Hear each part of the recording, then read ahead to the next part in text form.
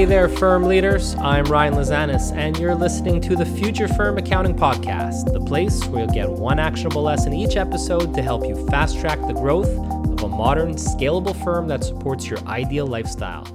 Thanks for tuning in, and right off the bat, I'd like to thank everyone who signed up to my new Future Firm Accelerate online coaching program. We've already surpassed 100 super cool, forward-thinking members from all around the world, including Canada, the US, Ireland, Pakistan, Afghanistan, Australia, New Zealand, Singapore, Malaysia, South Africa, the UK, Cyprus, the Bahamas, and all kinds of other places. I'm extremely appreciative to everyone that has signed up so far, and it's really amazing to see people from all around the world with a common purpose getting together like this. If you want to see how these firms are fast-tracking the growth of their modern scalable firm, head on over to www.futurefirmaccelerate.com. With that said, let's hop into today's episode, which will touch on your firm's discovery call. In short, your discovery call is usually the first step in your firm's sales process, and it's the step that helps uncover your prospect's needs, pain points, and ideal outcomes. Armed with that information, we're in a great position to land the client with the right offer.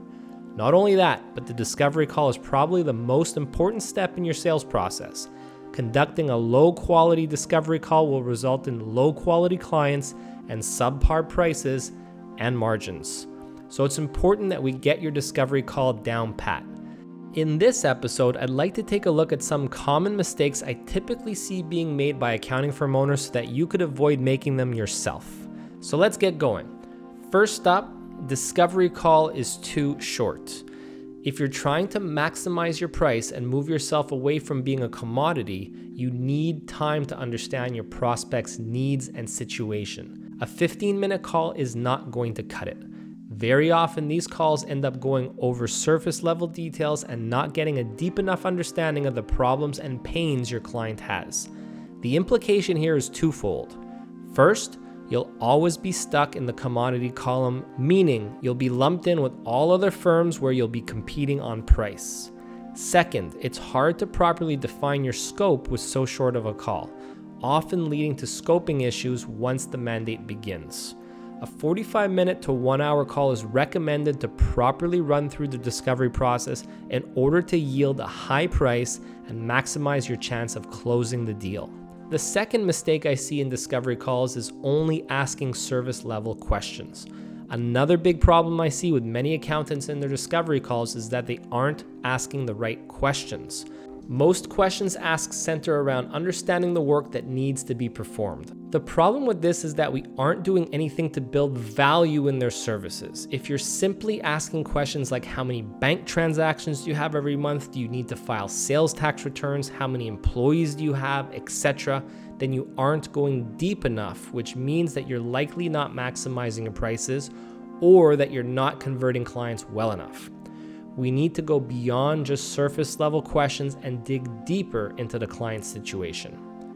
The third mistake that I see is not going deep enough to understand scope and time commitment. Following up on the previous mistake, another common problem I see is that many accountants aren't getting a good enough understanding of scope before a deal is reached. If you've planned to fix price your engagement, then you need to know the details of the work you'll be performing. For instance, if you handle the bookkeeping, you need to ask more questions other than just knowing how many transactions a company has. You need to understand how their current bookkeeping workflows work and what the company's ins and outs are in a much more detailed manner. By the end of the discovery call process, you should have understood exactly what needs to be done, how you plan on doing it, and the appropriate time commitments required.